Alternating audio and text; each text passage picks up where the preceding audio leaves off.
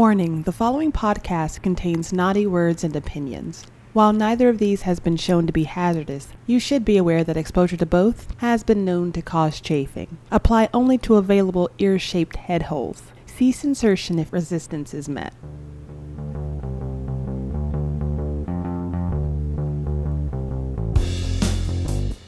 Welcome to Cinema Slop, the weekly podcast that seeks the answers to the important questions like, why does everyone assume that being is so damned important? And how many pounds of feces does it take to write sweets to the sweet? Our content is prepared and served to you by myself, John, a man currently being measured for a fur-trimmed long coat. And Jason, an entity capable of great things.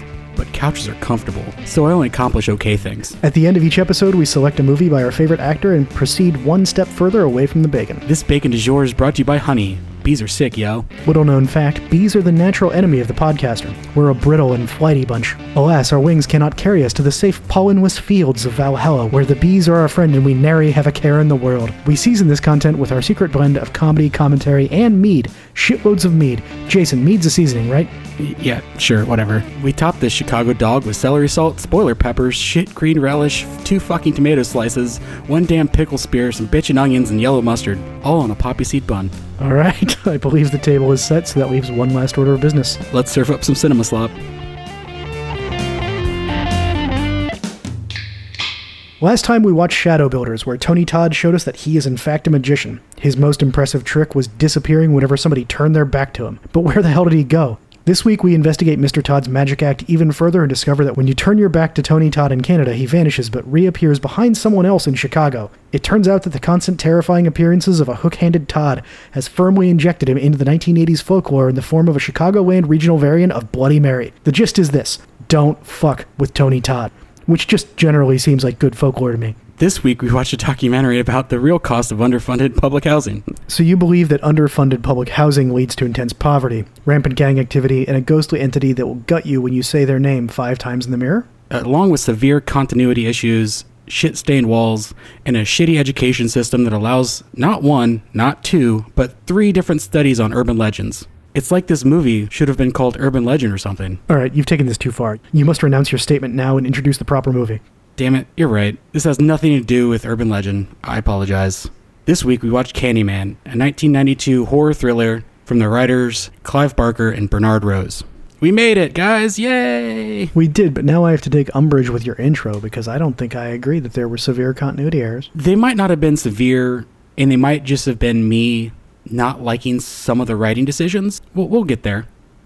Because, I had a VHS player. Would you say it was the size of 2 Harry Potter novels? At least. Maybe the collection of Harry Potter novels.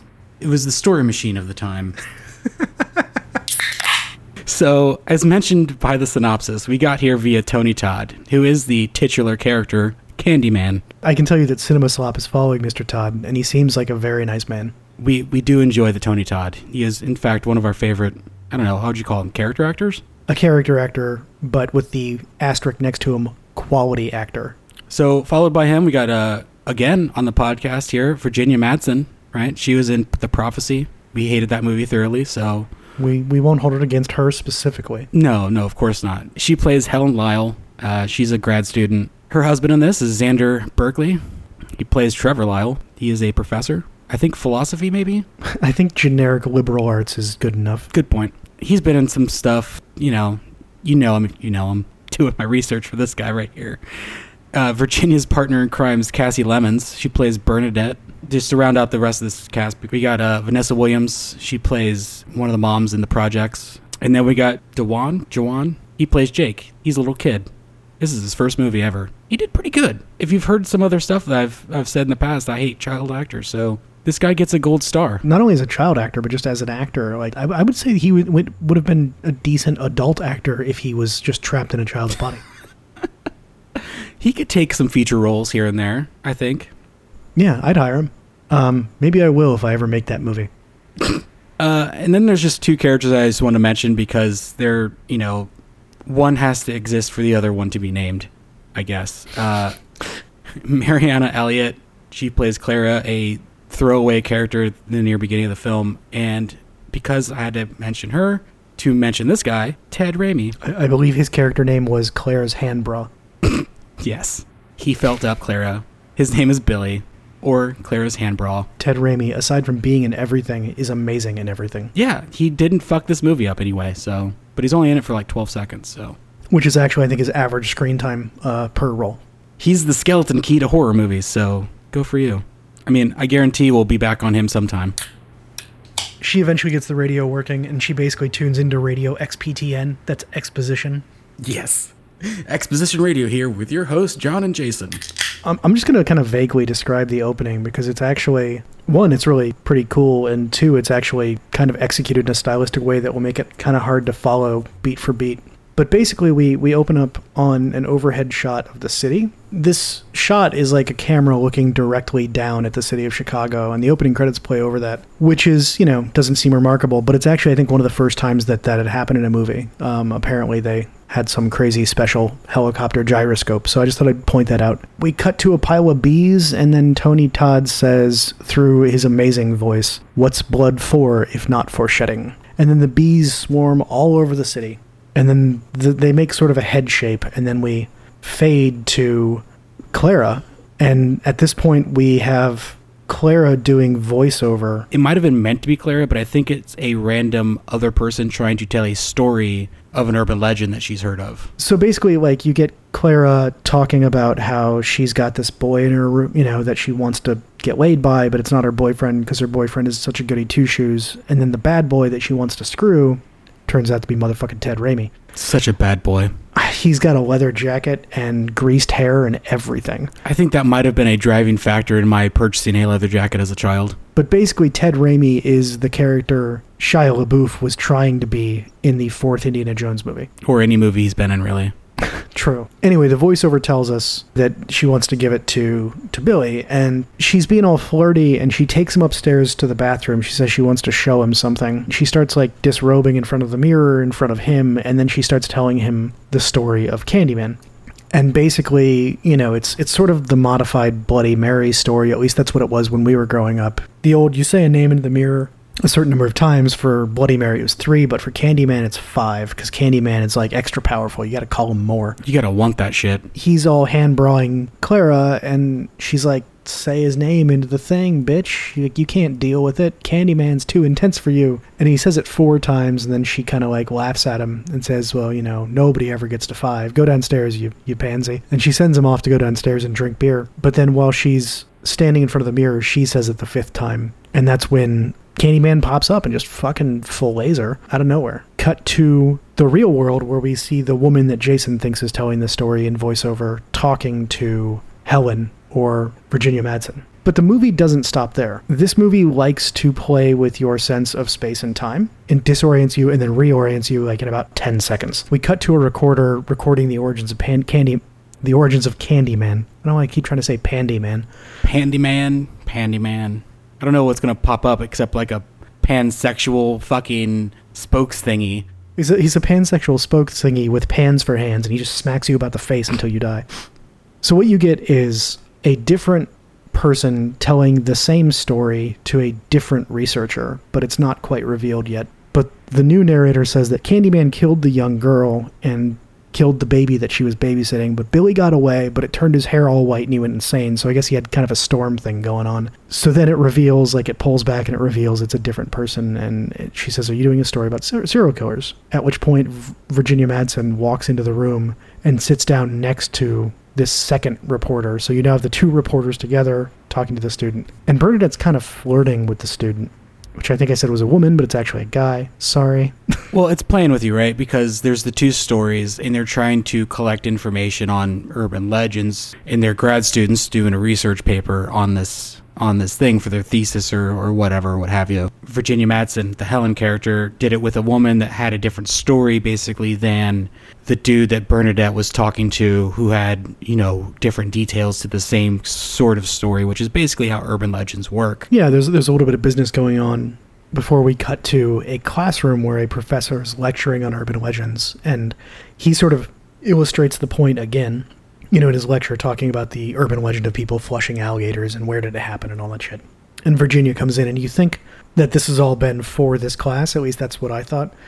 But then the lecture ends and she goes up to the professor, and it turns out, bam, that's her husband. The little cluster of students gathering on her husband. There's a flirty little co-ed down there, and Virginia's instantly a little bit curious about what's going on with that. Yeah, her name's Stacy. Of course she's trying to hit that. I thought it was Becky, but whatever. They're both the same.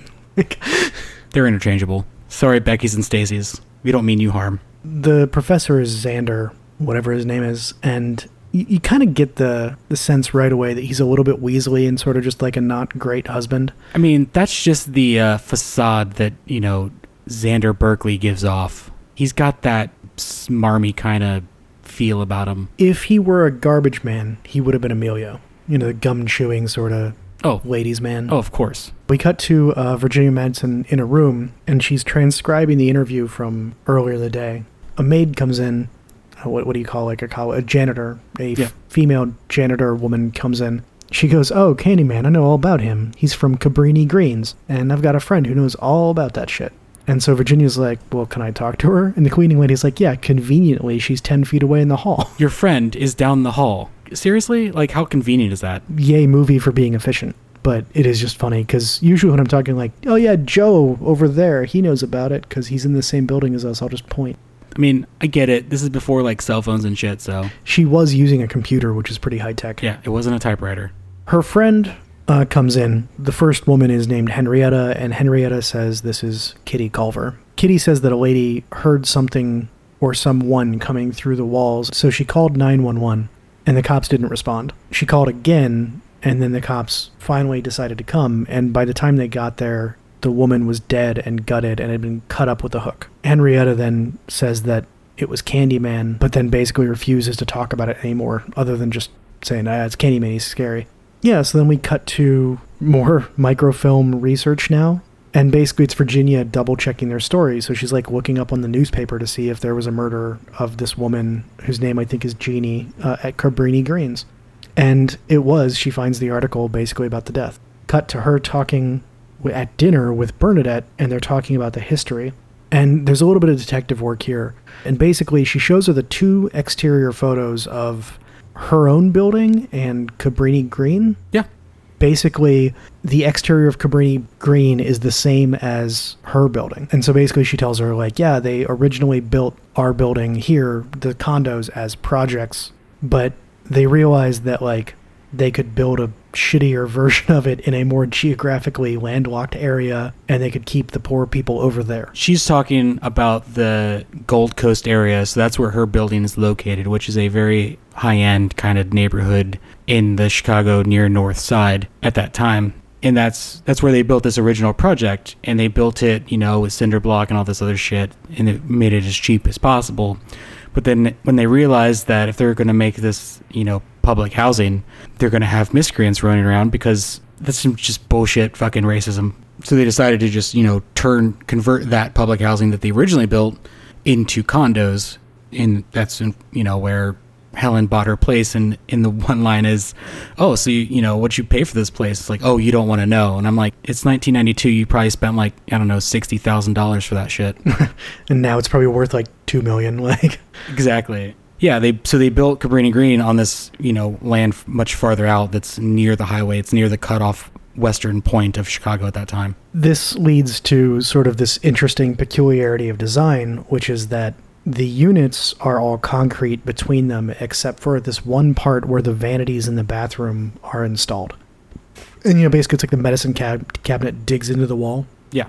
And I guess the two medicine cabinets on the units facing each other butt up against each other to the point where there's actually no concrete between them. So they just put plywood up everywhere, and it's all concrete except this one spot. The suggestion here is that the projects that the murder takes place in have the same layout, and also the woman that was murdered by somebody crawling into her apartment through the medicine cabinet. To, basically that was the hammering sound, was somebody breaking through that part of the wall, and then that's how they got in to get her, even though the entire fucking concrete shoebox in theory would be pretty safe otherwise. So yeah, I mean that covers a lot of exposition in one scene, but yeah, that's the premise of Bernadette and Helen trying to prove that this murder can be explained through just some serial murderer or whatever gutting this woman in her bathroom. There's this really cool moment then where they decide to do the Candyman thing in the bathroom together. Bernadette pussies out. She doesn't say it the fifth time, but Helen does. And there's this really cool transition where after she says it, the camera shows Helen's face, and then it shows the mirror, and then it kind of like moves just enough so that you realize they're not there anymore. And then the camera pulls back and Helen's asleep in bed, and you're like, oh, we just jumped time. But like, it was shot in a way where it seems like it all happened seamlessly. And that's sort of a reoccurring theme throughout this movie, is the distortion of time and place. It makes you uneasy. And that's why I really like that kind of style in the way this film is shot that way, because as a child, not knowing these kind of principles of film and, stuff like that, this movie just creeped me out and like scared the shit out of me. Well, this movie's got all these little touches like that just add up. As a film goer, it's nice to feel like the movie is actively telling you a story, and that if you stop paying attention, you're going to miss something. You know what I mean? The movie doesn't hit you over the head with it. It's subtle. No, not at all. You need to be paying attention in order to see it. So anyway, this is like probably the one jump scare of the movie, like outright jump scare, and it's literally a jump scare. Because Helen is lying in bed, and you kind of like have a moment to like de-tense after they say the Candyman into the mirror. And then out of nowhere, Trevor fucking pounces on the bed like a dick. Yeah, but this one's on purpose to like keep you on edge. But I mean, this is like the cheapest of the jump scares. Oh, it's very cheap. But anyway, then we cut to Bernadette and Helen driving to Cabrini Green to investigate the Candyman story. And basically, Bernadette is afraid that they're going basically to a bad neighborhood looking like cops. And Helen is like, well, I told you to dress conservatively. And she's like, yeah, that's the point. We look like cops. And this is where they introduce that, Cabrini Green is, it's basically like a tenement. It was a very bad neighborhood in Chicago. Probably one of the worst of the time. Yeah, so I mean, think about like when you're watching The Wire and there's all the season about the towers and the drug like corner guys. It's very much that. These towers are named. They're the Whites, and then some other ones, and there's the Rojos. Like there's entire rap songs about the Cabrini Green and its position in Chicago during that time frame. It's horrific what went down there. And Bernadette is absolutely right to be worried about going here. This movie fictionalizes a lot. It does not fictionalize the problems or the style in which they shot Cabrini Green. And hell, they even shot a lot of it in Cabrini Green, which is shocking to me. They're talking about the history of the buildings, and they're talking about, the gangs and stuff. But like the whole idea of sort of classes and separation of undesirable characters and all that stuff is like very prominent in this movie. But anyway, so Helen, her big reason for wanting to go to the Greens is that she doesn't want to write the exact same paper that everybody else writes, because everybody can, do a little bit of casual like reading and say like, okay, this urban legend came from this area. We want to actually like interview people and see where this came from, and which is admirable from a sort of journalistic perspective, I guess. Oral history, is an art, and she wants to go that route, so off they go. Yeah, and she also wants to prove her theory about, these being public housing and having the gaps between the medicine cabinets and all that stuff. So anyway, my note here as they approach the Green is this Philip Glass music is atmospheric as shit. Oh man, we didn't even mention that, did we? Philip Glass does the music. Scored the entire thing. It's masterful. Philip Glass doesn't write music that like sticks in your head, at least not in my experience, but like it washes over you in a way that like you kind of feel it. It like punches your soul. It does. It punches your soul. I mean, Philip Glass is the Candyman of music. If you say Philip Glass 4 times or 5 times in a mirror, he comes and plays something for you. If you say it 4 times, he plays something for you, but he never releases the chord. They pull up, and like this is, like I said, The Wire. Basically, you've got the gang lookouts, and they are sort of inspecting Helen and Bernadette to see what the hell they're doing there. When they don't answer, they basically call upstairs to warn everybody that cops are coming, like strategically. So Helen's actually put at ease by this, because she's like, it's okay, they won't follow us, they think we're cops. Like, she's like, nah, it's cool, we're totally safe now that they think we're cops here in this horrible hellhole of like a gang warfare, like war zone, Oh yeah. Whatever, they keep going up, and they stop to take photos along the way. And there's these massive murals of graffiti, and one of them says, "Sweets to the Sweet." The mural is covering like an entire wall and the door to an apartment. And this woman just opens the door as she's taking the photos, and it's like kind of startling. It's actually a decent jump scare. But it's Vanessa Williams, and she's got a dog. And she's just like stone-faced, just like, what the fuck are you doing? Yeah. There's fucking white people on my goddamn floor? What the fuck is going on? Why aren't you like, where's your uniform at? Like, kind of thing. Like, get the fuck out of here. You're going to get shot. But then she closes the door, and they kind of walk away startled and apologetic. So they find the apartment from the newspaper article. Bernadette, she's at her wit's end being at this murder scene. Oh, she is uneasy as all fuck. She doesn't want to be here. She's just not having this. Yeah, I think that between the 7 guys that were a little too interested in why you were there at the base of the building and the Rottweiler and the murder scene, I think I would be pretty uncomfortable too. Oh, as one should be. I think Helen's got a little bit too much gall to be there wanting to do this. She's got gumption, that's for sure. She just needs to prove this fucking story of this weird urban legend that no one ever knew about. I didn't mention it earlier, but her husband is a professor teaching this subject, and there was a little bit of a spat about that. There's a little bit of this insinuation that she's banging the professor, or she's married to the professor, but she's paranoid that the young girl in his class is trying to take her place. A lot of things in this movie like that are sort of echoes, like one character echoes another, or like one situation echoes another. And, she's kind of trying to prove herself as a woman in the field, too. It's kind of an undercurrent of the entirety of the movie. She seems motivated to be just taken seriously for a number of reasons, whether it's personal or professional. Because otherwise, why is she pushing so hard? Because this seems not great. But they enter the apartment, just like she said, there's the space behind the bathroom mirror. They look through it, and it's straight up been broken through, just like they predicted. And Helen decides to go through into the neighboring unit, which is just like, now you're crawling through a dilapidated wall into an area that looks like it's been used recently by like a shitload of squatters.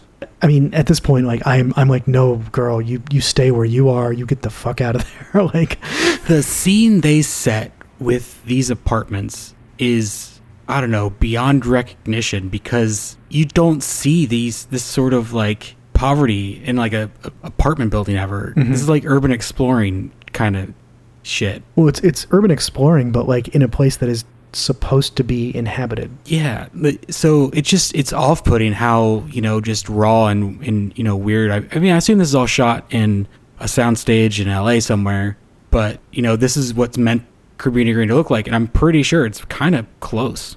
Like, this was strange in all the ways that you would believe.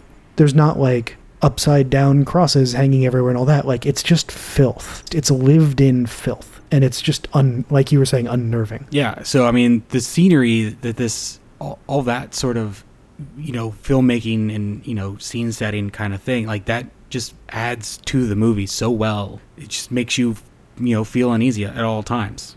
You actually develop a sense of understanding of the floor plans of the apartments as they're walking through, and kind of get like Helen's version of the apartment versus that one, like where they are in relationship to each other. And like the whole thing is very deliberate, and it shows. So if you haven't seen this movie, I just watch it.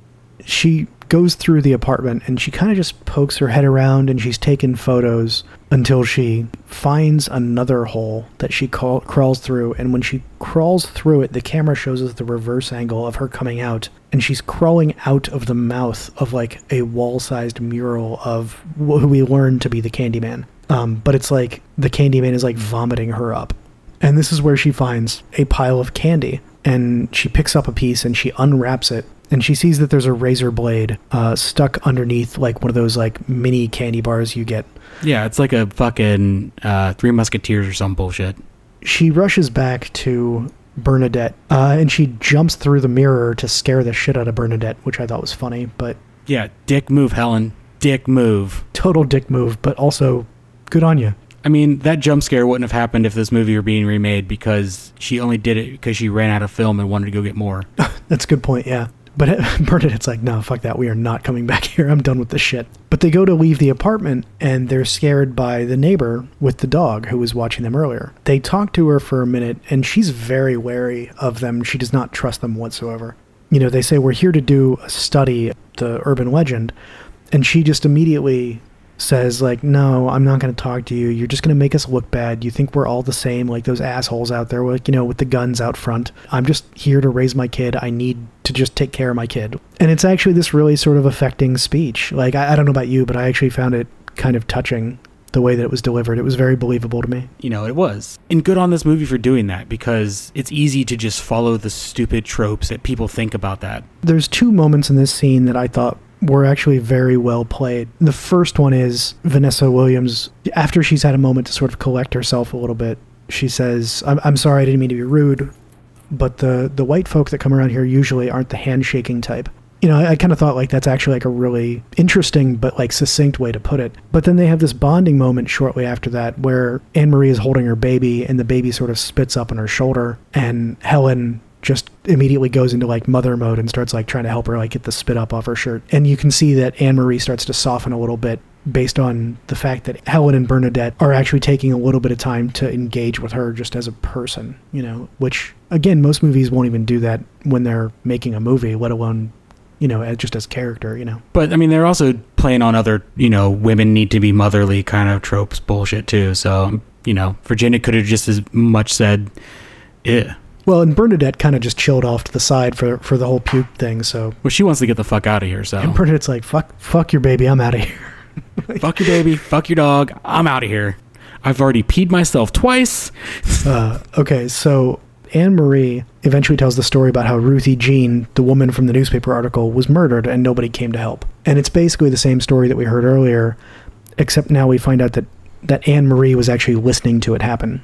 So she says that it was the Candyman and she was a witness. Yeah, she's the one that called 911 twice. They never showed, whatever, blah, blah, blah. Poor police work in Chicago. Hit that one. That's not really a trope, that's actuality.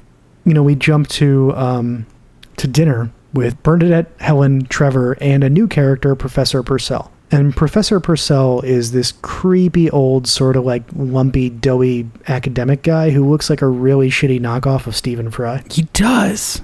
I wondered why he looked so familiar to me. As I mentioned in the open to this, we have found yet another human that has done a fucking paper on goddamn Candyman. He's supposed to be like the foremost expert on this shit, and it kind of irks me a little bit. I don't know why. He does a fine job of fucking doing his little expositing all over the place, but it just irritates me. This is also where I find most of my continuity issues, because if I'm to take him at his word as the foremost expert, I should believe what he is expositing to us. Okay. And that being that the Candyman, I think his name is like Daniel Robitaille or something like that. This son of a former slave that invented a shoemaking contraption, and this man then went and had an affair with another, rich white person's wife or something, or daughter. Daniel Robitaille was the son of the guy who came up with the shoe thing, but that's why he was able to learn how to paint and, have sort of a rich, polite society sort of life. And so he became quite a well-known portrait artist, and he was commissioned by a rich father to capture his daughter's virginal beauty. That's what it was. So they get to making the loves, and father finds out about it and sends an angry mob after him. And this is where all the weird lore about him comes from. He was hunted down, beaten within an inch of his life, had his hand amputated, and then covered in bee shit and left to be stung to death and then burned. So a bit extravagant, even for white people standards. Can I get pedantic for a second? Sure. I thought honey was bee vomit. It is bee vomit, but okay. There's a lot of shit in this movie, so. Well, I gotta earn my your video store clerk cred. It was not bee shit, sir. It was bee vomit. I believe you'll find there's a major difference. I mean, if you're being pedantic, why would bees sting him if he's covered in honey? Well, I mean, I assume that when they smashed the hives to get the honey, the bees were fucking pissed. So wouldn't all the other people get stung too? With his wounds, he was probably his slowest runner. Look, when I was a kid, I had a friend. We threw cement chunks at a beehive. Actually, technically, it was a wasp hive. When we threw the cement chunks at the wasp hive, I ran faster. He got stung 6 times. I got stung 0 times. That's all I'm saying. I mean, when I was a kid, I found a wasp hive under a bench and sprayed it with a water hose and got stung A couple times, but I didn't run from it. Well, it's because you're more manly than I am. I'm very weak and afraid of bees, as the intro said, and I run very fast. All right, so yeah, backstory aside, this is what Purcell kind of explains, that he's already written this paper. Purcell, in the most smug way possible, tells Virginia that she's out of her depth and there's nothing she could uncover that would ever master his piece of art that is folklore. Well, and then there's one line, I can't remember if it was Bernadette or Helen who says it, but one of them says, "We'll bury you." Could be a little bit of a, we'll say a foreshadow. Yeah, I mean, at this point, all we really have to go on is folklore. Like, we're about halfway through the movie. Right now, all we have is the story of Billy, who got away and has white hair, and Clara, who got gutted, and then Ruthie Jean, who could have been murdered by a serial killer, or the Candyman, who really knows at this point. But we don't know any definitive evidence yet, and I think that's important. It is, because the next scene is the direct result of that.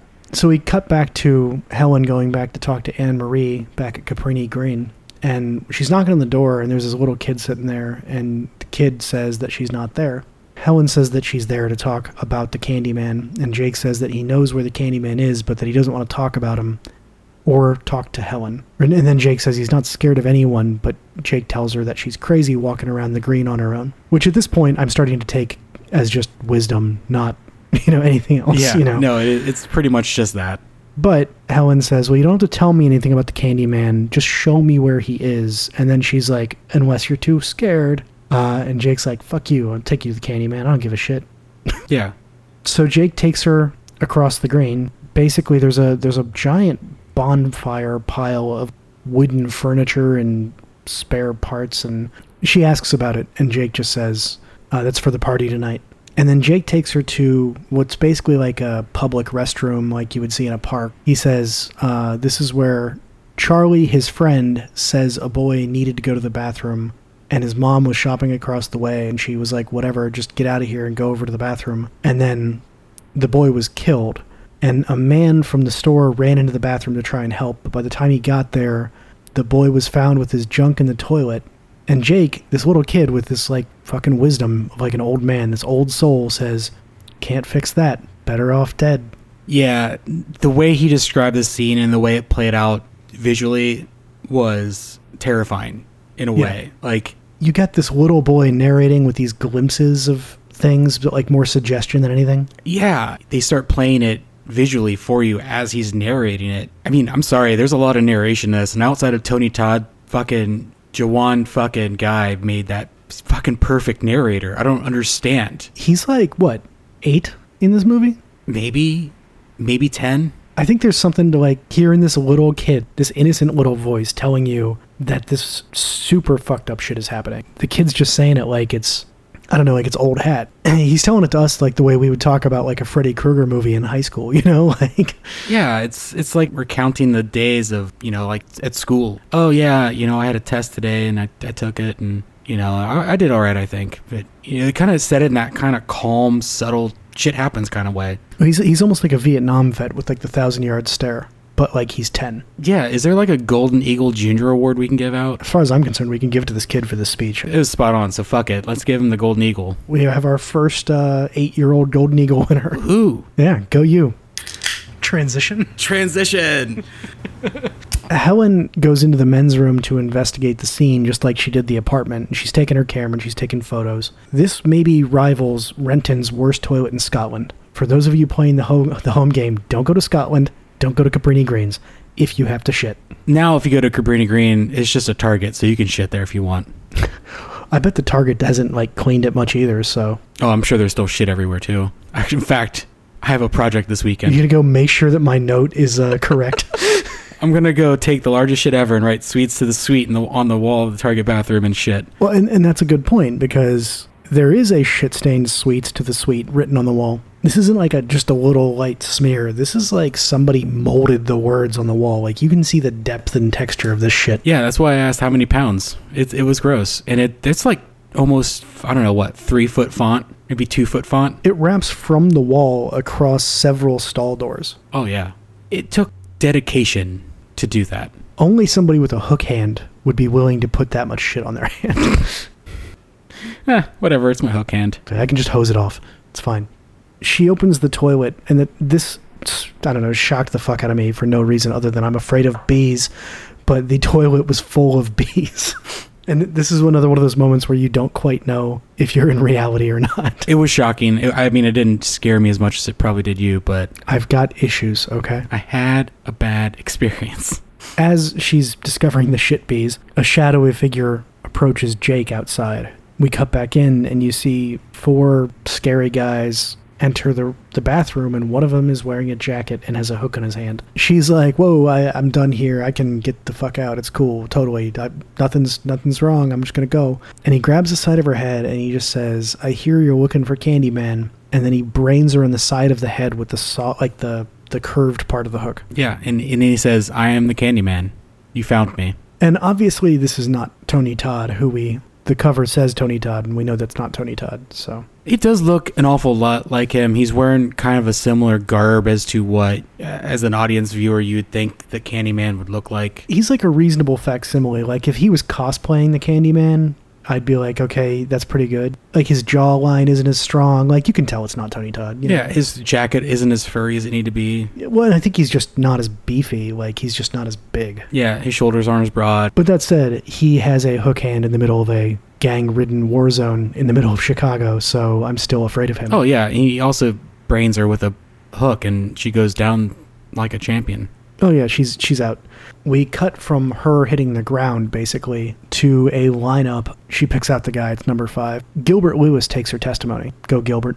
Like your work. But he thinks the guy actually killed all the people from the Candyman murders. He tells her that they didn't bring him in before because nobody would testify against him. And she goes out into the hall, and Jake's sitting there, and Jake is afraid the Candyman's going to get him. But Helen tells him that now that the tough guy is away, that he's got nothing to be afraid of because the Candyman's not real. Kind of ends up being a theme. Well, yeah, at this point, she's still trying to prove her thesis. Blah, blah, blah, this, that, and the other thing. And then, she basically found him in a shit-stained bathroom in Cabrini Green. Right. If I were Virginia Madsen in this movie, I'd be like, movie over, right? 40 minutes in. But yeah, no, it's not over because we keep following her. We cut to her super happy to see Trevor, her husband, and she's made this giant dinner. He sits down and he kind of has a little subtle look of like, I'm not so hungry. And then she says, you haven't eaten, have you? And he's like, no, of course not. And I just wrote, he's totally having an affair with Becky. Goddamn Becky. Goddamn Becky Stacy person. It was a nice subtle thing. This entire scene, that's all it is just him not looking like he's excited to eat. And it's just a subtle little detail that foreshadows that he's off having dinner somewhere else or whatever, Gallivanting with the strange. Exactly. And then we cut to Bernadette and Helen makes a reference to how fucked up it is that when, the people of Cabrini Greens call in for help, nobody comes, but some white woman gets attacked and they're all over it. Oh yeah, they solved the case in a couple hours. This is one of the most overt moments of this, but it's actually pretty low in the audio mix. It's like they're walking away from the camera and you could miss it if you weren't paying attention. Like, this movie is all about, just sort of highlighting the inequity or hypocrisy in society. It's a consistent theme. Very much so. I mean, I don't remember seeing this as a child because all that stuff was probably over my youthful head. Mm-hmm. But watching it now, even the fact that I live in Chicago, like, it means a lot more that it's trying to do this. I really appreciate that. I think I've only seen this one other time, and I don't think I caught it that time either, but I think it was like a drunk movie watch for me. Hellraiser kind of is also way smarter than you expect, and I think maybe Clive Barker is just, as a writer, always trying to layer in some elements, for the audience to take away that aren't just the superficial story, Well, yeah, and this is also adapted from a different story. It was originally set in somewhere in England or overseas, like Europe, some shit. But Clive Barker, when he found it and read it, he's like, I'm adapting this for a film, and this is where it needs to be set in order for it to make sense as a horror movie during this time frame. Props to him. I think he did a phenomenal job of taking this overarching kind of like folklore kind of centric story and turning it into a considerate commentary.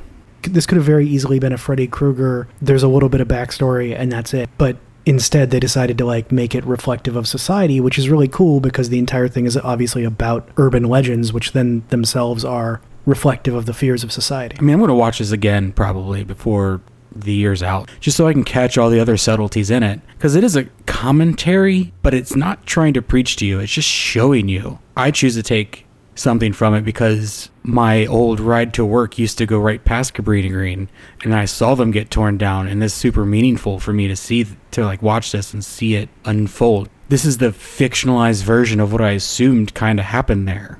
It's meaningful in that way, so that's why I like it. I don't know, between having music like, you know, Philip Glass, and then high quality writing, and just the camera work being sort of stark and noteworthy. Like I said, the first shot grabbed me right away, and then the editing.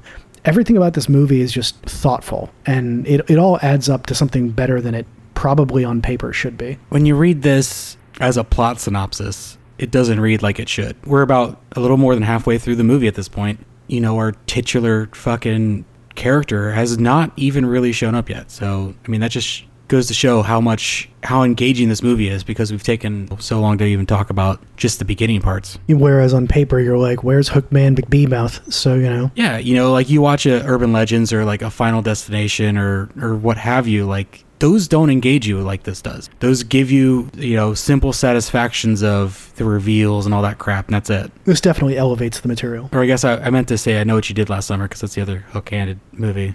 Yeah, Tony Todd, he owns the hook. Nobody else can have it. Yeah. Okay, anyway, we haven't even gotten to Tony Todd, and I've already given him the hook. So let's keep going. And it wasn't Michael Stokes, the screenplay writer, at all. Definitely not. Definitely Bram Stoker. Bram Stoker's Fax Machine, the movie. They are in the parking garage, and Bernadette basically says, hey, what luck, I got a friend of mine to salvage the roll of film from the camera that you had when you were attacked. You know, because the camera got smashed up. Bernadette also says there's also publishers that are interested in their thesis now that they've made the newspaper, which is also sort of a weird commentary about how, like, violence somehow has elevated the interest in their academic work, but I'll just leave that where that is. So then, in the parking garage by herself, she starts hearing a voice in the distance calling to her, Helen, Helen. She turns around and she sees Tony Todd, the actual, real, honest-to-God Tony Todd, at the far side of the parking garage, and he just says, Helen, I came for you. And she says, do I know you? And he says, no, but you doubted me. I don't know about you, but like that was kind of eerie to me. Basically, anytime the Candyman speaks in this, it's fucking eerie. He speaks in these weird fucking It's poetic. Vague, true bullshit things. Like, I don't know, like, you doubted me. What does that mean? Are we supposed to take from this, like, that, you know, you said his name 5 times, but you doubted that he'd come, or you've been looking for this all this time, but I'd never shown up. You doubted me, like, you thought bullshit. I don't know. You don't know, and that's the point. You have to figure it out. I kind of took this to be like Helen came to where the Candyman's urban legend was, and she was actively working to destroy belief in him. Yes. She has now unwittingly made herself the Candyman's enemy. I felt that way too once I got more of the story. Yeah, I mean, I was skipping ahead a little bit because at first I was a little bit like, what? Yeah, but that's the point. Like, that's why I like this so much. But yeah, let's continue before I start jizzing all over this fucking film. There's a whole bunch of lines in here. I don't want to quote them all verbatim, but like the gist of it is that he is the living legend of the urban legend. And then we have this moment where reality sort of like twists, and then Helen is on the floor covered with blood, and she's in a bathroom, and there's a dead dog, and she looks at the dog on the ground, and she picks up a knife, and then she hears screaming, and she opens a door to investigate the screaming, and it's Anne-Marie crying over her crib. This does not look good for Helen. No. I mean, I forgot this movie took this hard of a fucking left turn. Candyman shows up and then rams the movie into a wall. Yeah. He's like, steering wheel? What? Left? For real, it's hard cut dead dog. You feel uneasy. You don't know what's going on. The movie doesn't tell you what's going on. It just, you're there. As an audience member, you know just as much as Helen does. Exactly. As this happens, like, you're like, why are you picking up the knife? Then, like, as soon as she picks it up, like, there's bad ramifications. Like, you're discovering this at her speed, but with the benefit of not being as disoriented as she is, you know? So, like, yeah.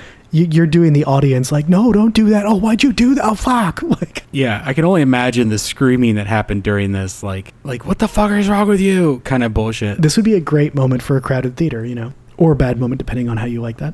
Well, I think this movie would be great with callbacks. You do like Candyman screenings like you do with Rocky Horror or something like that. Yeah, everybody brings their own hook. Yeah. In the middle of the movie, you're throwing hooks. I feel like there's a lawsuit waiting to happen. Definitely. Do not, just like drinking games, don't follow our rules.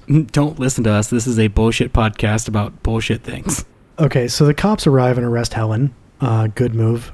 So we cut to Helen being booked. And there's this scene where she's being searched. This is so uncomfortable to watch. I agree. It's basically like a scene of her covered in blood and being forced to take her bloody clothing off and pass it to the inspection officer, or whatever you want to call it. She's just slowly losing her privacy, her autonomy. Like, I don't know what you want to call it, like symbolically, but 2 scenes ago, she's about to be a published author. And now she is naked and weeping and covered in blood. Removing all articles of clothing in front of another human, not understanding what happened.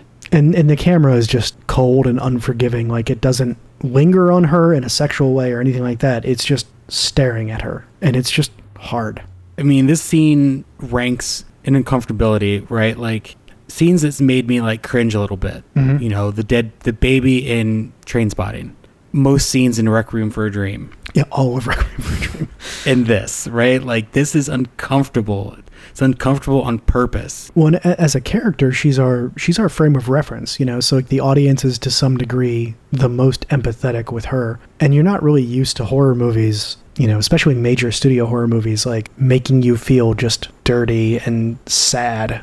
I don't know, this is an emotion that most movies don't go to. Yeah, and they're not making this, you know, like comedic that some people do, like, you know, like Orange is the New Black or something. Like, it's not meant to be any of that. It's meant to be horrific. It's meant to be uncomfortable, and that you do a really good job.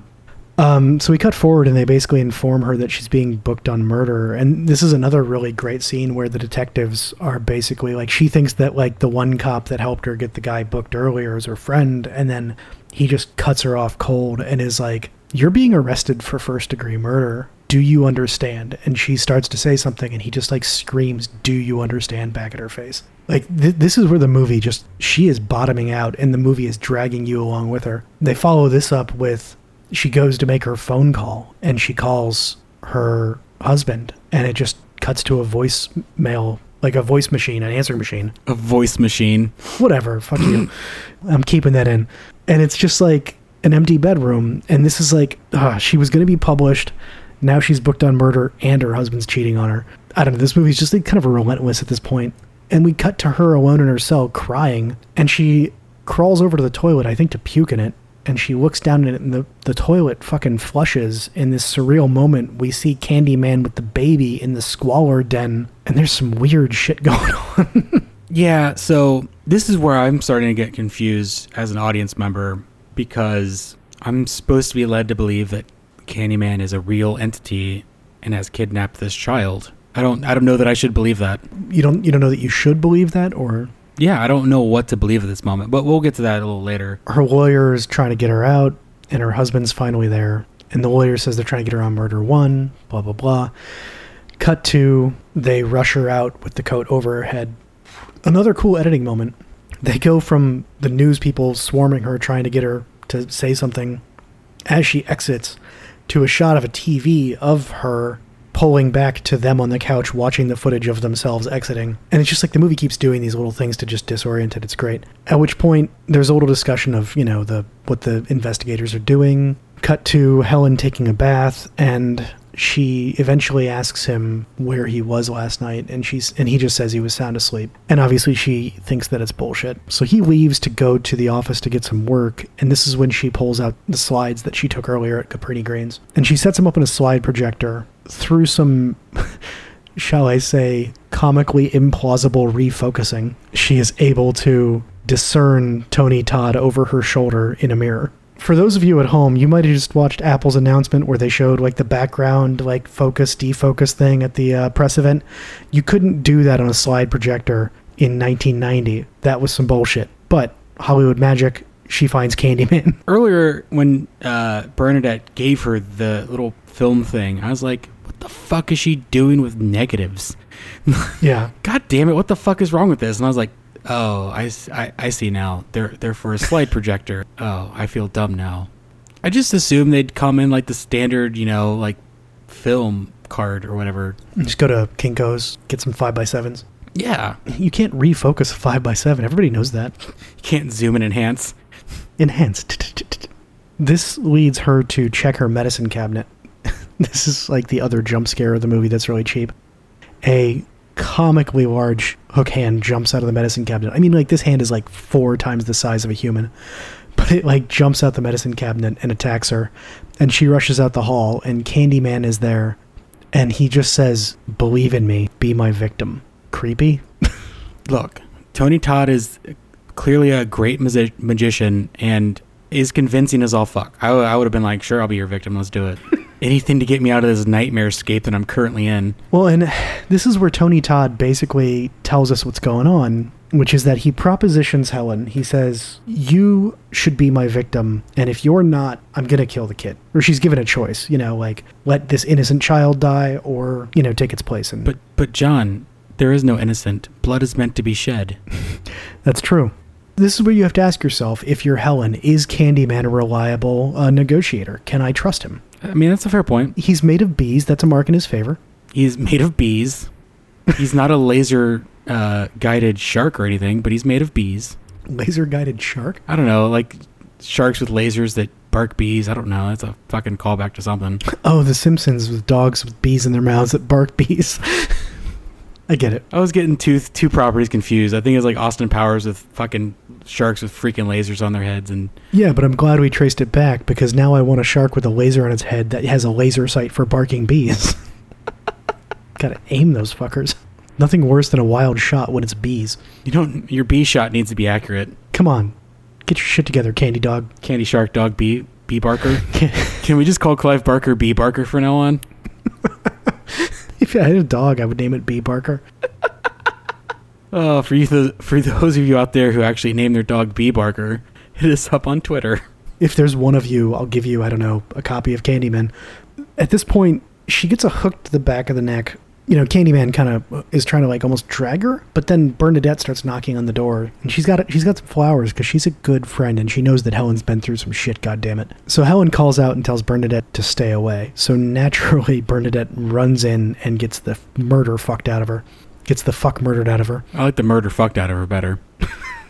That's a different movie, Jason. If you want to suggest movie titles for a movie where somebody gets the murder fucked out of them, contact Jason at... Trevor comes back, worst possible moment. Dead girl on the floor, again covered in blood. Helen's really got to stop turning up like this. So the cops come, and Helen wakes up to find herself on the bed, handcuffed. She tries to escape. You get some voiceover from Candyman, and I wrote this down because I think that this is one of the, like, there's 2 lines very close together that I think are important lines. I think this is one of those. I am a rumor, it is a blessed condition. Believe me, to be whispered about on street corners, to live in other people's dreams, but not to have to be. So this is like the, like, Freddy Krueger, like, hey, it's awesome to not be a corporal human being. You should be like a dream human like me. There's also other parts to this that make it bothersome, but we get into those a little bit later. Cut to Helen being institutionalized, which is, I think, appropriate. I think that's I don't know. She should be imprisoned, not institutionalized. Well, they do reference later on that she's in the institution to determine her fitness to stand trial. Sure. She's on a gurney, and she gets shoved into, like, a room, I guess the intake waiting area or whatever. And she just screams at them, "What are you doing? You can't leave me here. I can't defend myself." And then Candyman appears, and so Candyman kind of floats over her and taunts her, and she starts screaming that the murderer is there and all that stuff. They inject her with something, which was one of the worst hospital injection scenes in a movie, just because, like, it didn't look convincing at all. Oh, no. Yeah, bad nurse. When she wakes up from the tranquilizer, they take her in to see the doctor, and the doctor reveals to her that she has been tranquilized for at least a month. Which is where I call continuity. If you're right in the baby sucking his finger scene, how is a non-corporeal fucking entity kept a baby alive for a month? Well, he has all that candy. With razor blades in it. Well, he could have taken it out. The baby still has hepatitis. I'm just saying. Yeah, the baby's not in good shape. Candy does not make a good diet for a small child. I will concede this is actually a pretty good point. But I think that it does beg the question, is the baby in the world or if another place? That I didn't consider. I will concede that for now. Let's stop conceding things and more beer. I like more beer. But yeah, he gets to Park Slope, and basically the first scene is basically and more basically. Do you think you could dumb it down for me? So yeah, Dr. What's-His-Fuck is kind of showing Helen that she is in fact crazy. She's talking to things that aren't there through a video. Like, we're kind of finally starting to see it from another person's perspective, because so far we've only seen Helen's. At this point, she's saying, well, no, I'm not insane. I can prove it. And she turns to her left and sees a mirror and says, I'll prove it to you. And she says, Candyman 5 times into the mirror. And not doing what Candyman normally should do in this scenario, he shows up and guts the doctor, who didn't actually say his name. Technically, I think he should be gutting Helen, but, Helen has some weird sort of hold over him, so, at this point, she's weaponized the Candyman. This is why you need the laser sight on your B-dogs, is because she accidentally shot the wrong person. Yeah, so the Candyman shows up, rips dude from anus to nape, and then Candyman's like, it's time to go, Helen, and it kind of like undoes her shackles and flies out a fucking window, all backwards and shit. I just want to point out how insidious it is that he undoes her shackles, right? Because if she's shackled and they come in and find her with the dead body that's been all cut to shit, it looks way less incriminating than if she's unshackled. Yeah. So he's saving her in the short term, not in a way that's helping her. Like, she's even more fucked now. Oh, most certainly, because now she has to escape. She looks guilty as fuck. She does what I think is the only thing you can do, and she throws something through the window glass and climbs out on the ledge. Well, she doesn't actually have to throw anything through the window glass, because he went out it backwards. Sorry, Candyman threw him out the window glass. Candyman threw himself out the window. That was the one helpful thing he did. Yeah, he gave her an exit. He's like, I'm going to incriminate you in another horrible murder, but here's a way out. Let's hope the neighbor opens a window for you and continues this stupid storyline. She crawls over to the next room and she knocks on the window and a nurse opens the window for her. I couldn't tell. Either she accidentally kills this nurse by banging her head really hard on the ground, or she does it on purpose. Either way, Helen is now pretty much a murderer. I mean, I'm pretty sure Helen's murdered some people in this already. Right. Either through her own action or through being possessed or what have you. Right. Even if Helen is completely innocent and Candyman actually did all the crimes up until now, she just killed somebody. Yes. But anyway, she gets out and she finds her way back to the apartment, which is being repainted. And god damn it if Becky isn't the one doing the fucking painting. Fucking Stacy, god damn it. See, now, she walked in and I immediately thought, all right, it's been a month, dude's moved on, he's probably moved out with that other girl somewhere else, and this is just some innocent person that has bought this new place or whatever. Mm-hmm. I didn't even think to go straight to the Becky Stacy scenario. Yeah, you thought this was a free jack where she was walking in on a nice elderly couple. Exactly. It's just some young couple in love trying to paint their new place fucking Pepto-Bismol pink for some ungodly reason. Yeah, so my note about this whole interaction with Becky is that Becky is the worst fucking actor in this movie. It's terrible. She is atrocious. It took me about 20 seconds to figure out if she was sobbing or laughing in the corner. I mean, both are acceptable, don't get me wrong, because if she's laughing, that gives depth to that character that you would never get. If she's trying to sob, that's just another weird, I'm young, stupid, and trying to have sex with my professor. And now his wife, who's implicated in multiple homicides, is standing here with in front of me. Yeah, so. I could be murdered. After she scares the shit out of Becky and Trevor and basically realizes that she's now lost the only thing she thought she had, which was Trevor, even though she knew it. We saw it coming. Everybody saw it coming. Trevor was a sleazebag. We all knew he's no good for you. You need to move on, Helen. You're better than that, even if you're currently institutionalized and implicated in multiple homicides. Yeah, and I'm pretty sure Candyman basically alluded to this to her in one of his little overarching speeches, so... Yeah, I mean, Candyman is dissecting her life, basically. Yeah, at one point he said, make lovers clinging closer in their rapture, like... Well, that was actually in his discussion of why it's great to be an urban legend, is that you can make lovers cling closer by the fear that you strike in them. And that is kind of an allusion to... Oh shit, I didn't think about that way. Fuck, I just walked headfirst into your point. Did it hit you in the face, John? Is your nose okay? Do you need a dap? Did you hear the bong? That's the problem with foreshadowing, is sometimes it tells you things and then you miss it because you think it was something it wasn't. That's not the movie fucking up, that was me. No, we all know where the blame is to lie here. On the Rolling Rock? Oh, yeah. Or the Mickey Olds. All right, so Helen escapes the awkward situation, which is watching her husband try not to admit that he was fucking the grad student the whole time. And she goes back to Caprini. She crawls through the mirror in the murder apartment. She finds, like, where the ceiling of the apartment above has collapsed through, and she crawls up to the top. Yeah, so there's a mural of Daniel Robitaille being chased by the mob. Yeah, that's correct. She finds that Candyman is lying asleep on a table. I don't know about you, but I was just like, well, that doesn't jive with my understanding of Candyman. I mean, do bees sleep? Did she smoke him before she showed up? Like, he's docile.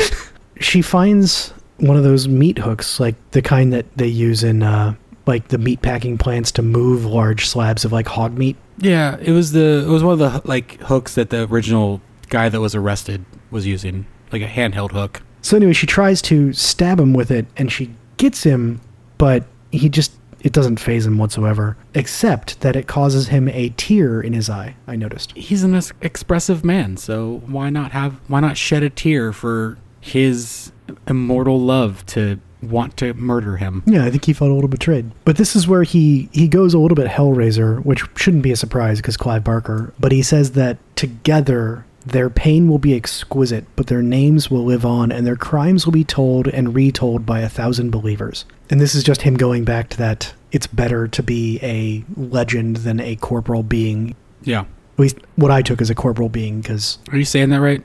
Corporal or corporal? Corporal, whatever. I'm talking about bodily human. the kind that, like, squishes when you poke it. Yeah. Corporal is a position in military. Corporal is... what you're trying to say. I put the wrong emphasis on the wrong syllable, okay? Emphasis.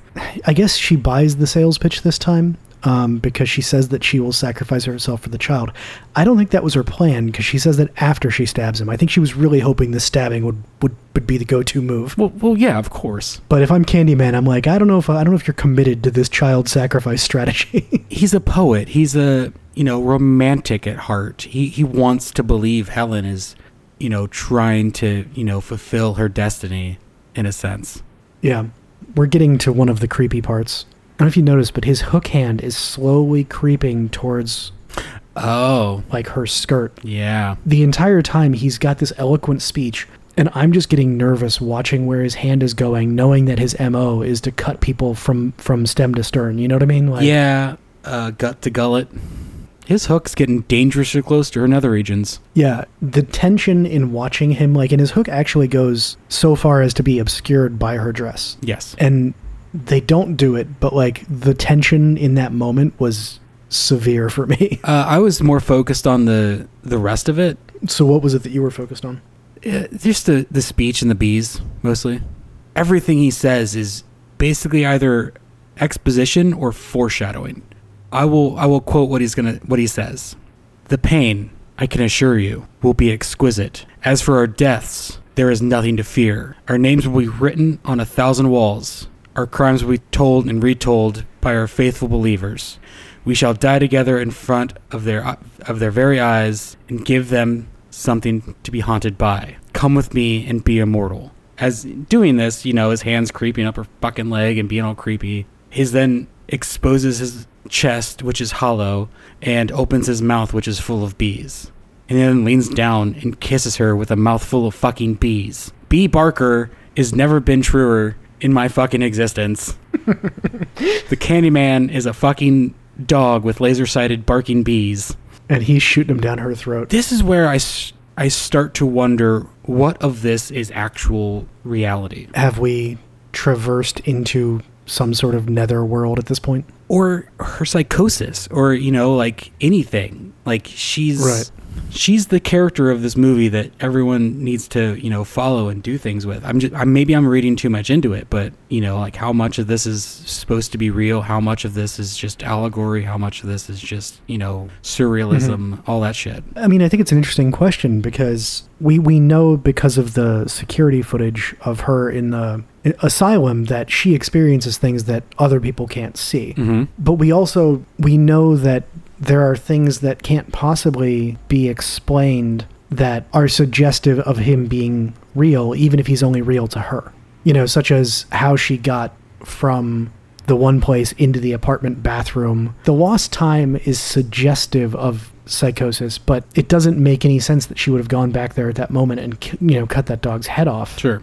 It's played close enough to the vest where you could think, like, okay, when she loses time, she is the Candyman. But at the same time, it's impossible for her to be the Candyman if the Candyman is also undoing her restraints when she's fully tied up in the hospital. There's evidence in both sides, I think. So he physically has to have at least influence over the real world. No, of course. I believe that. I don't believe that she's doing everything herself. I believe that he exists as a corporeal being at certain times to manipulate reality as she knows it. But I think that he only exists in front of her. Aside from his other victims that we're led to believe that exist. When he's over her shoulder, in the photo and stuff, like he only manifests fully when it's either someone he's going to kill or just her. No, I believe that. What's interesting, though, is that on this bee thing, I read something earlier today I wanted to add, just trivia. Tony Todd apparently was talking to a reporter, and the reporter asked him about the bees, and he said, yeah, those were real bees that were specifically bred to be on-camera bees, which is just funny to think about. But apparently Tony Todd said that he said, I had a great lawyer. He basically got hazard pay for every time he got stung throughout the entire series of his appearances. And he sort of, I guess, insinuated that he got roughly $1,000 per time he got stung. He got stung a total of 27 times. Nice. Also, sag bees? Really? Fucking sag bees? I'm just amazed that there's not some form of bee that doesn't have a stinger. You'd imagine they could, trim them or... Nah, you can't really. They don't stick out. Put little bee corks on them? There are sag bees.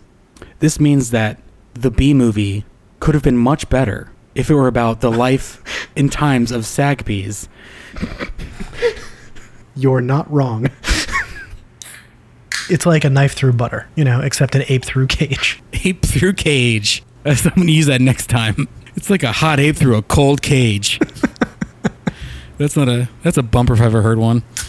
There's one last line from the Candyman where he says something like, "You're mine now, and it's time for a new miracle." And he's picking up the baby while he says this. Helen pops back awake, obviously freaked out. There's a new bit of the painting, or at least this is the first time I noticed it, and you hear the Candyman say, "It was always you, Helen." And on the painting, you now see her face in the mural. It was kind of alluded to that before a little bit because there's so much soft focus and weird lighting around her eyes always. Before, I think it was led to believe that this was the girl who he was trying to do the portrait of. But now with the little highlights, they match it almost exactly to her. You're saying it's like a Vigo the Carpathian moment where the painting has updated. Yeah. That's definitely true. But I noticed the resemblance and the sparkle in the eyes this time for sure. So then Helen grabs the hook and she runs out and she sees the funeral pyre. I wrote funeral pyre even though nobody's died on it yet, so I guess that says what I was feeling about it. Again, so earlier in the movie, Jake said that was for the bonfire for the party later tonight. I think the movie just fucked up and added a month. Yeah. But psychiatrist or warden of the sane asylum was like, it's been a month. Yeah. I think that was a fuck up in dialogue. Story-wise, it seems like a fuck-up. The only other option is that they lied to her, but even then, it would be the next day, so the pyre would still make no sense. So yeah, they enter the pyre. That I have casually referred to as a funeral pyre. I'm not trying to hide how I feel. She hears the baby, so she climbs up to find it. And as she's climbing, she's using the hook to climb, which I thought was actually pretty smart. But at some point, she sort of peels a mattress away from the body of the funeral tower. Sorry, I was trying to avoid funeral pyre, and I just said funeral something else. The junk pile. Yeah, the junk pile. And she crawls in, but the hook trails behind, and just as she's starting to slip behind the mattress, Jake, the little kid, looks over because he hears shit falling and, yells and stuff. And he just sees the hook disappear behind the mattress. And that's when Jake is like, "Motherfucking Candyman. Motherfucker's back." Yeah. He rallies the entire fucking city block, and people just start pouring gasoline and shit on the fucking, pile. It's the best moment in gang unity since, I don't know, 90 or 84. I don't know. Just whatever. He's like, "Look, we need to get together as a community to murder that Candyman." Yeah. So let's murder that Candyman. I mean, this scene is actually pretty similar to, the story of Freddy Krueger is that he was a child abuser and the entire neighborhood of parents got together to burn him to death. Yeah. It's almost a similar sort of act of vigilante justice, that these people that have been terrorized are now rising up to actually fight their own literal fear. It's bizarre. In their minds, it's not an urban legend. It's an actual person. Okay, that's fair. Pyre goes up, and it's all in flame, and there's a couple different conversations go on with the Candyman and Helen in the fire. I hope you have them written down because I don't remember them, but they're very important. I do not. God damn it. It was about them joining as one, or her becoming an immortal. He wants them to die together so that she can be part of his legend. Yes. If Helen dies with him in this new thing, they can become a new urban legend, and essentially he can be a legend but have a family. Like, it's the culmination of what he actually was trying to get in life, but in death. It's the thesis of the movie, right? Like, it's all ending here. It's also an interesting echo that now, she is being burned by the lower class, so she's now the upper class being burned by the lower class. So you have an inversion of the actual Candyman story. Oh, damn, I didn't even see that one. That's a good one. I like that. This movie it's ripe with these echoes and inversions of echoes, and it's definitely drawing on ideas of interclass struggle and strife to like add authenticity to these sorts of moments. And at the very least, it's incredibly well told, but I think that there is an overall point that it's trying to make, which is more about humanity at large than any one particular thing. And I definitely agree with that. The parts at the end, I mean, I remember this speech, I just don't remember what he said, but suffices that the belief in me will continue on kind of bullshit. Helen kind of bucks that bullshit and tries to, get rid of it and escape with the baby. Yeah, she stabs him in the fucking heart with a flaming piece of wood. Yeah. Everybody knows bees hate fire. And somehow, he kind of dies by fire, I guess, again. But she kind of crawls out of the wood, baby in hand, and somehow protects it from the flame. Like, this fire is all around them. It's a little crazy. Yeah, and by my assumption, she brought the baby into the fire to begin with, but that's just different, I guess. I'm kind of considering this to be a kind of Fight Clubby kind of movie. But she's bringing the baby out, so, she kind of hands it to Anne-Marie. And, she's aflame, and it looks kind of awful, but kind of good. Like, her hair on fire looked weird, but they stamped it out, and all of a sudden she didn't have hair on fire. I actually thought that she didn't die until they cut to her funeral in a few seconds. Yeah, you kind of think that she's survived, just horribly burned. So, I mean, obviously, she could have succumbed to her wounds or an infection or, whatever, but in the moment, it doesn't feel like she's dead. Because it feels like this victorious moment, and she's fucking dead. I think that's what it's meant to feel like. The Candyman inside of the flaming pyre, he explodes into a million bees and likely escapes. But Jake sees it. Jake gets what's going on. Kid's not dumb. Or dies. You don't need to think he escapes. I think the meaning is that he died. But at the same time, he formed at the beginning of the movie, in that very, very early shot, in the telling of the legends, he forms as bees around the city, and then they transition into the story. No, you're right. I mean, I recognize why it could be taken the other way, but I think just because the shot mirrors the earlier shot, to me it was escape. I saw it as a different way, but we can get into that once we get through the rest of this. Then we cut to the funeral. Just straight to the funeral, and this is why I was like, oh damn, she's dead. And there's all of 4 people at the funeral. You got the snarky professor, you've got the husband, you've got fucking Becky, and then you got the priest, and I think that's it. Well, she killed everyone else, so... But then basically, the entire city block from Cabrini Green shows up. Anne-Marie is leading the charge. They're all fucking there. Jake's there. She walks up and she drops the meat hook on top of the coffin. We cut to Trevor, the husband, later, on the toilet, just not pooping, just hanging out in the bathroom, avoiding Becky. And Becky's obviously out there, and she's obviously mad. It's obvious their relationship isn't going well. She feels neglected. She wants to make dinner, and she's mad about it, so she's angry cooking. And at some point, Trevor decides to look in the mirror, and he says Helen 5 times in the mirror, at which point Helen pops up, and she murders the fuck out of him. I just got to point out one thing about this scene, and I think it's the most absurd part of the movie, and is that Becky / Stacy is wearing the most sheer of shirts ever for no fucking reason, and it's just nipples galore. Like, it's absurd. yes, we known to have a nipple counter, but that's dead and gone, and now we can respect women again. Why the fuck is this happening? I'm pretty sure that shirt was made out of like the same stuff they used to make those blankets on the Apollo missions, you know? Mylar? That thing was too sheer to be Mylar. Mylar is actually like reflective and warming. Like, fuck that shit. That's like made out of goddamn like goat skin. It was absurd. That's all I have to say. No, it was. I made a note of it. I was just going to leave it until the end because I thought that it was probably better that way. No, I'd rather Trevor die in a fucking heap of dumbness because... Trevor was awful. Becky finds Trevor, and that's it, right? End of movie. Yeah. There's no like after credit bullshit. This isn't Marvel. No, this is back when movies just knew how to end. Yeah, and the credits only took like 12 seconds to go through because only like 50 people worked on it. As I call it, the good old days. All right. Let's talk about this fucking phenomenal film. Transition. Bah, bees, mouth. Bah, bee dogs. Bee Barker. Bee Barker.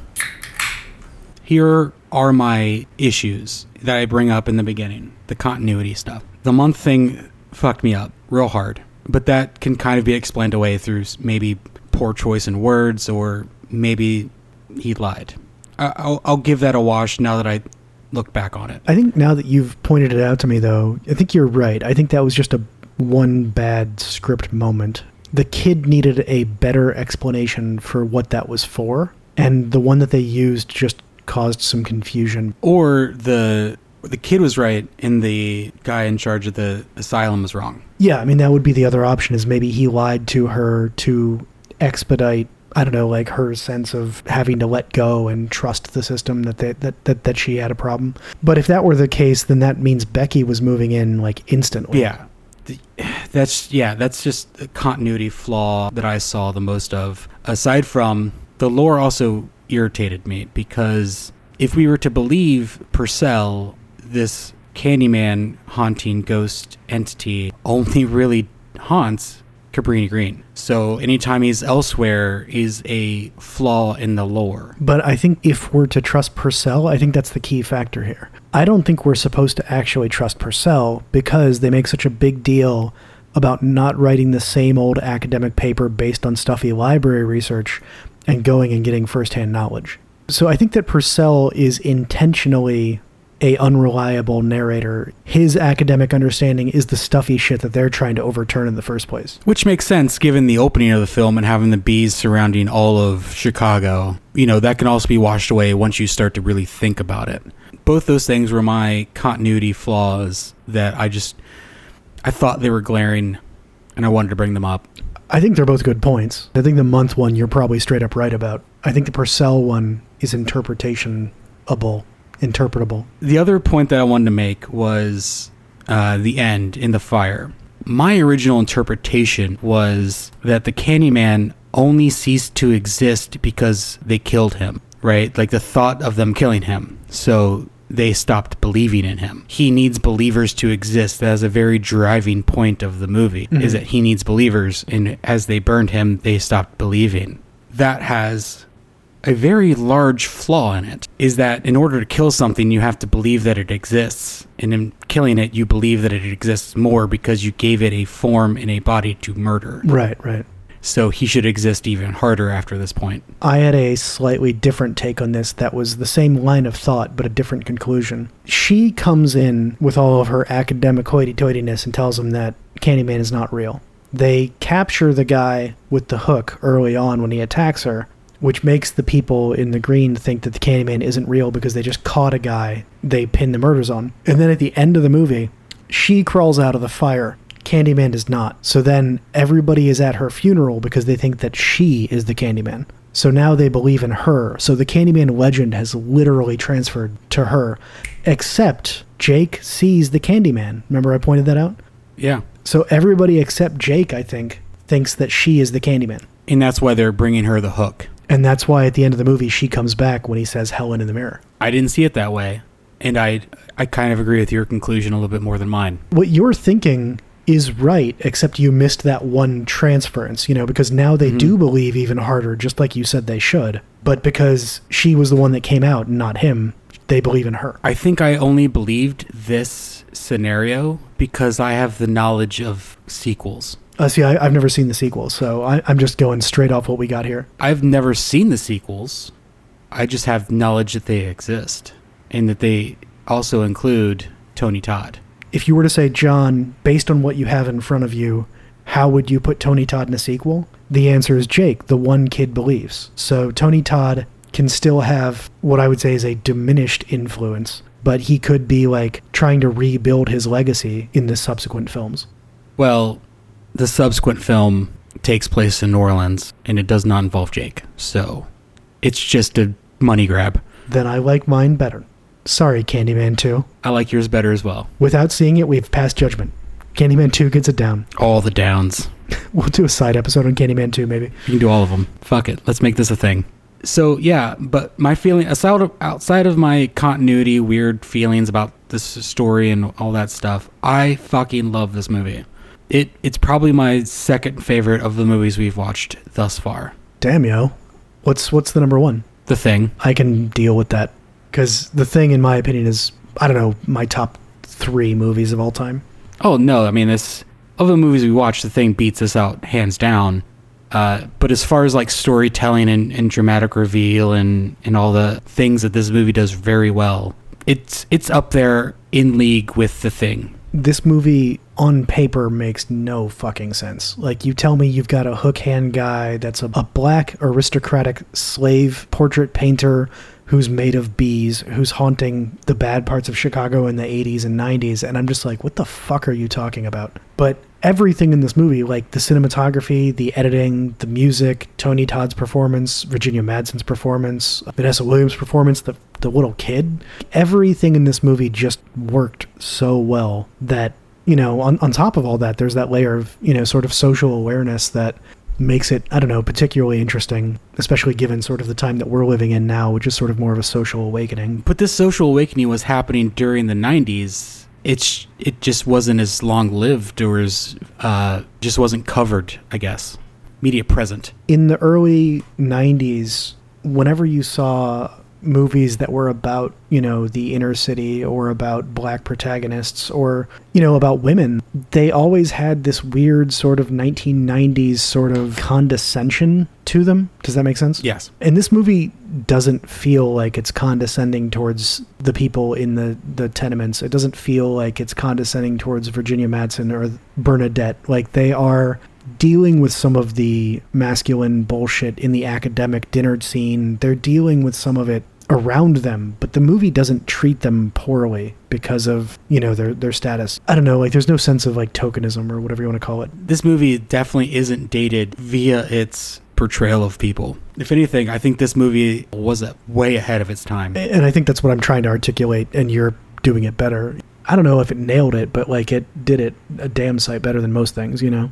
I mean, there's an entire generation of movies in between this and now that did this very poorly and just kind of glanced over these things just to get a scare out there. This dug into those things to make the scare more worthy. Or relatable, yeah. More uncomfortable, give you more feeling. I think that's what makes this movie so endearing to me. Like, it's uncomfortable, and it needs to be sometimes, but it's not so uncomfortable you can never watch it again. And the uncomfortability comes from empathizing with the characters. The scene where Virginia Madsen is being strip searched, you know, it's hard to watch. And then you watch the scene with Vanessa Williams when she's talking about being compared to the guys out front. It feels real. Virginia Madsen is developing paranoia about the infidelities of her husband, and like, all of these things, they're not sensational at all, but they're very understandable. They're using it to further the story, which I think is admirable, because most movies don't do that. But the other thing I want to bring up, this movie doesn't recant anything it's trying to do by giving you new information as a viewer. It assumes you've followed and paid attention, instead of doing what movies nowadays do in this horrible fucking recanting trope of, oh, let me go show this to you from a different point of view to make you understand it. Fuck that shit. Well, there's no omniscient narrator. It's just, we've got Virginia Madsen. Yeah, and I love that about this, is you don't know if some of this was her psychosis and she did murder a dog or kidnap a child. Or maybe she was inhabited by, Tony Todd. possessed. You don't know if Tony Todd did this and he's a more of a corporeal being than we originally thought, or what have you. You have no idea. You have to draw your own conclusions about the story in which you are given. And I absolutely love that. So I think we can summarize that as this movie doesn't treat the audience like they're idiots. Yeah. It's fucking fantastic. And plus 20,000 points for Tony Todd's voice. Oh, God. I would give up my physical form to be Tony Todd's voice. Just to be the voice. I don't even need the bees in the hook. Just give me the voice. Why did you have to say fuck so much? Mostly because it's the only word I know. All right, buddy. So, next movie. The way I see this is we got just two choices. We got Virginia Madsen, and we got Jake the Kid, whose name I do not know. Dewan Guy. I think I said it right for the first time ever. And even if you didn't, standard apology. Anyone who listens to this show knows that names are not our strong point, or facts. I thought, unlike The Prophecy, Virginia Madsen turned in a spectacular performance in this, and there is no reason why we shouldn't pick her. All right, let's go with Virginia Madsen. I love it.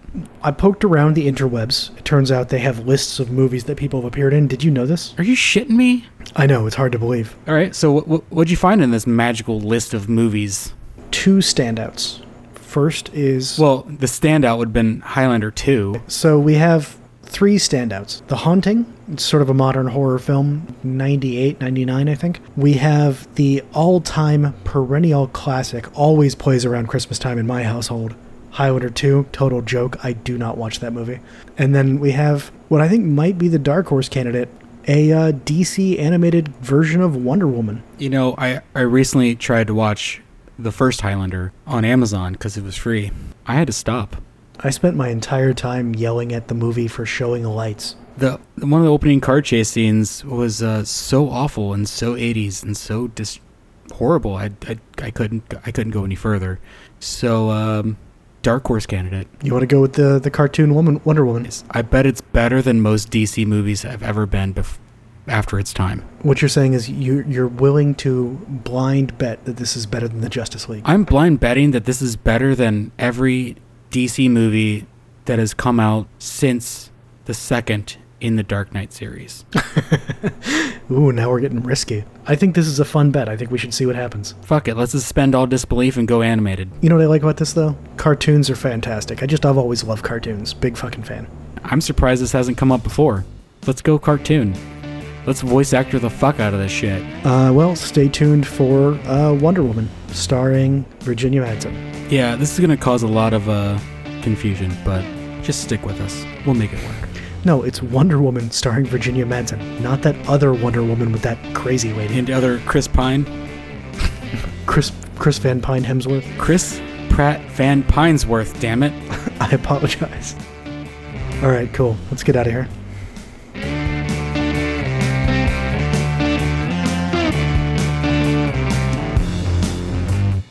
The music for this episode was provided by Vandalay. You can find them on the Facebooks at Vandalay Music or vandalaymusic.com. That's VANDALAY music.com. And if you want to hear assholes talk about different movies than the ones we talked about here, then go and check out our friends Mac and Peter at Super Movie Ball. Find them at supermovieball.com and iTunes. And other podcast sources that I haven't bothered verifying for you yet. Still haven't had enough? Then check out Peter's Movie Nights on SoundCloud. That's Peter's, MOVYNITES.